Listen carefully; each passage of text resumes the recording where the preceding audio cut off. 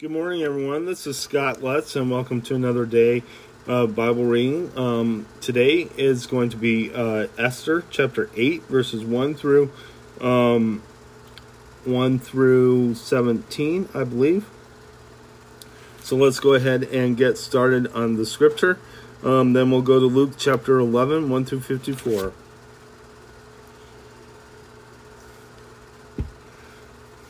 The king's edict in behalf of the Jews. That same day, King Xerxes gave Queen Esther the state of Haman, the enemy of the Jews, and Mordecai came into the presence of the king, for Esther had told how he was related to her. The king took off his signet ring, which he had reclaimed from Haman, and presented it to Mordecai. And Esther appointed him over Haman's estate. Esther again pleaded for the king with the king, falling on his knees, his feet, and weeping. She begged him to put an end to the evil plan of Haman the Agagite, which he had devised against the Jews. Then the king extended the gold scepter to Esther, and she arose and stood before him.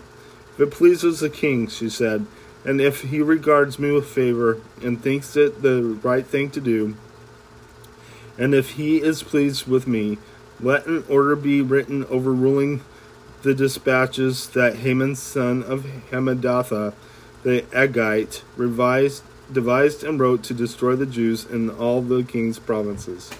For how can I bear to see disaster fall on my people? How can I bear to see the destruction of my family?" King Xerxes replied to Queen Esther and to Mordecai the Jew, "Because Haman attacked the Jews, I have given his estate to Esther. They have hanged him on the gallows. Now write another decree in the king's name in behalf of the Jews as seems best to you, and seal it with the king's signet ring. For no document written in the king's name and sealed with his ring can be revoked." At once the royal secretaries were summoned, and on the 23rd of the third month, the month of Sivan, they wrote out all Mordecai's orders to the Jews, and to the satraps, governors, and nobles of the 127 provinces stretching from India to Cush. These orders were written in the script of each province, and the language of each people, and also to the Jews in their own script and language. Mordecai wrote in the name of King Xerxes, sealed the dispatches with the king's signet ring, and sent them by mounted couriers who rode fast horses especially bred for the king. The king's edict granted the Jews in every city the right to assemble and protect themselves, to destroy king and annihilate any armed force of any nationality or province that might attack them and their women and children, and to plunder the property of their enemies. The day appointed for the Jews to do this in all the provinces of King Xerxes was the 13th day of the 12th month, the month of Adar. A copy of the text of the edict was to be ensued as law in every province and made known to the people of every nationality, so that the Jews would be ready on that day to avenge themselves on their enemies. The couriers riding the royal horses raced out, spurred on by the king's command, and the edict was also issued in the citadel of Susa. Mordecai left the king's presence wearing royal robes and blue and white and large crown of gold and a purple robe of fine linen, and the city of Susa held a joyous celebration. For the Jews it was time of happiness and joy, gladness and honor. In the edict of the king went, there was joy and gladness among the Jews, with feasting and celebrating. And many people of other nationalities became Jews because fear of the Jews had seized them. Let's go ahead and head to your New Testament reading.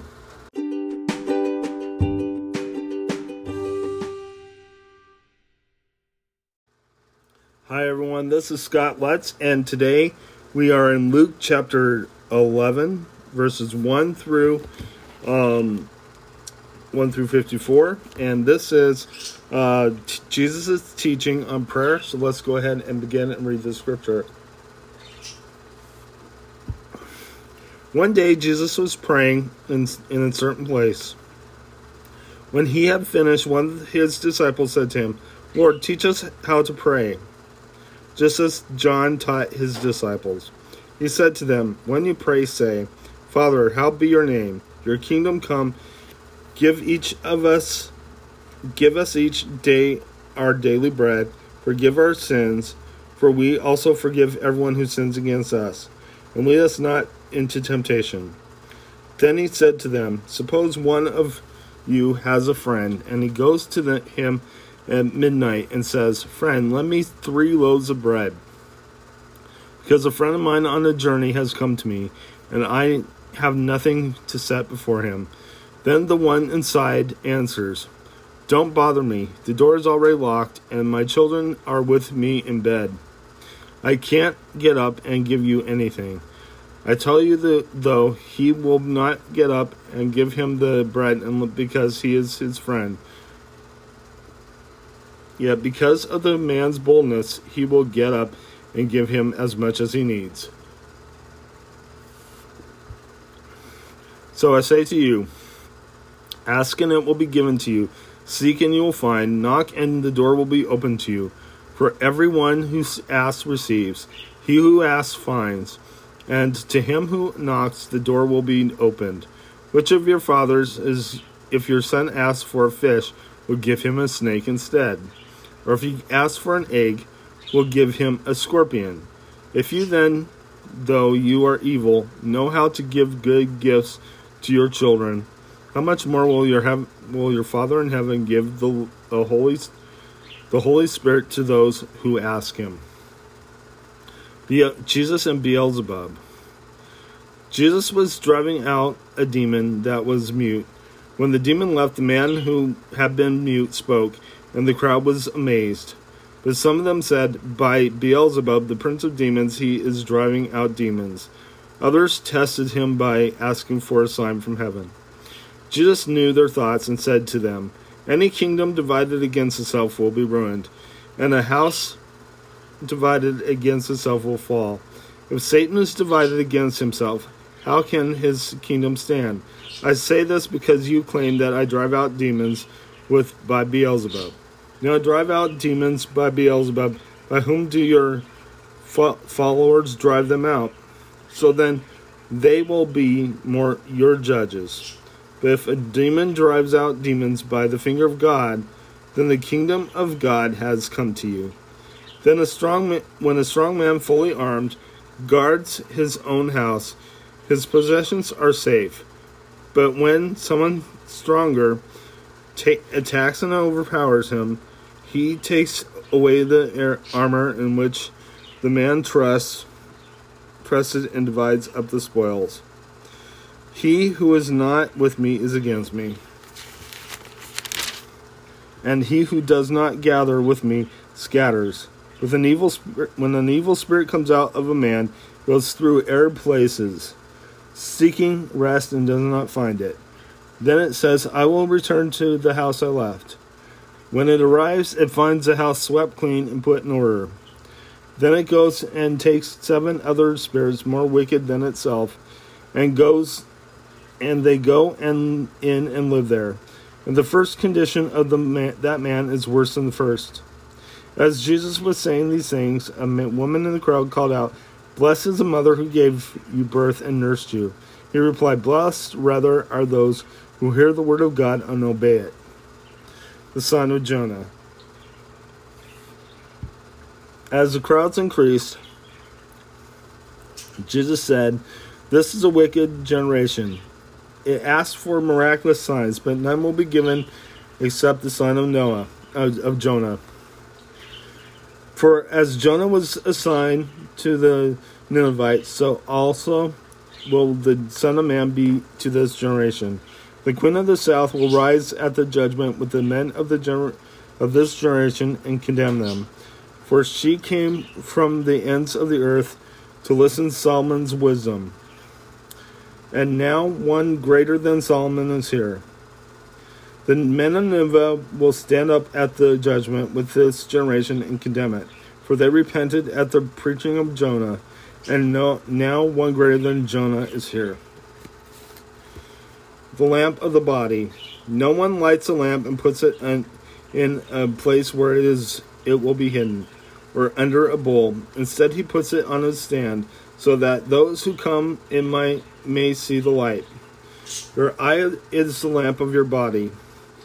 When your eyes are good, your whole body also is full of light.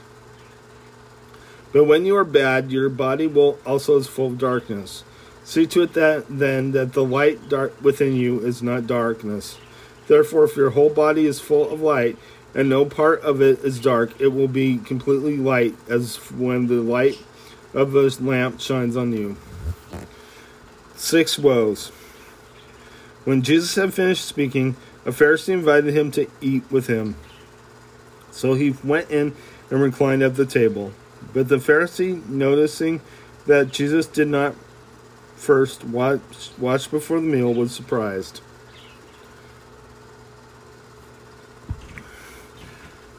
Then the Lord said to him, Now then, you Pharisees clean the outside of the cup and dish.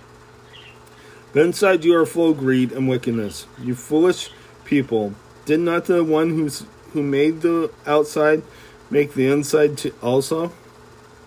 But give what is inside the dish to the poor, and everything will be clean for you.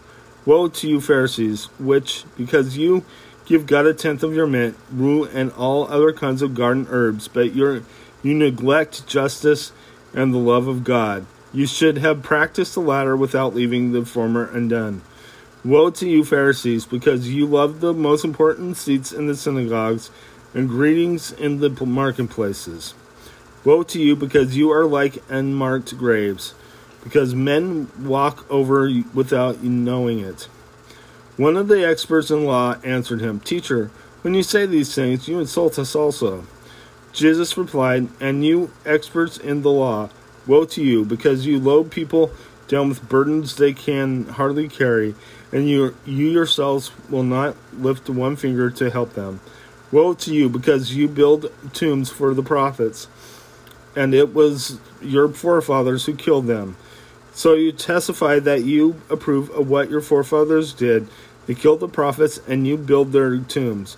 Because of this, God in his wisdom said, I will send them prophets and apostles, some of whom they will kill, and others they will persecute. Therefore, this generation will be held responsible for the blood of all the prophets who has been shed since the beginning of the world, from the blood of Abel to the blood of Zechariah, who was killed between the altar and the sanctuary. Yes, I tell you, this generation will be held responsible for it all. Woe to you, experts of the law, because you have taken away the key to the knowledge. You yourselves will not enter, and you have hindered those who were entering. When Jesus left there, the Pharisees and the teachers of the law began to oppose him fiercely and to besiege him with questions, waiting to catch him in something he might say. Let's go ahead and close in prayer. Dear Lord Jesus, I just praise you. I thank you for everything you've done. I ask that you watch over us, Lord. I ask that you help us to maintain a righteous heart. In Jesus' name, amen. God bless you. Have a good day.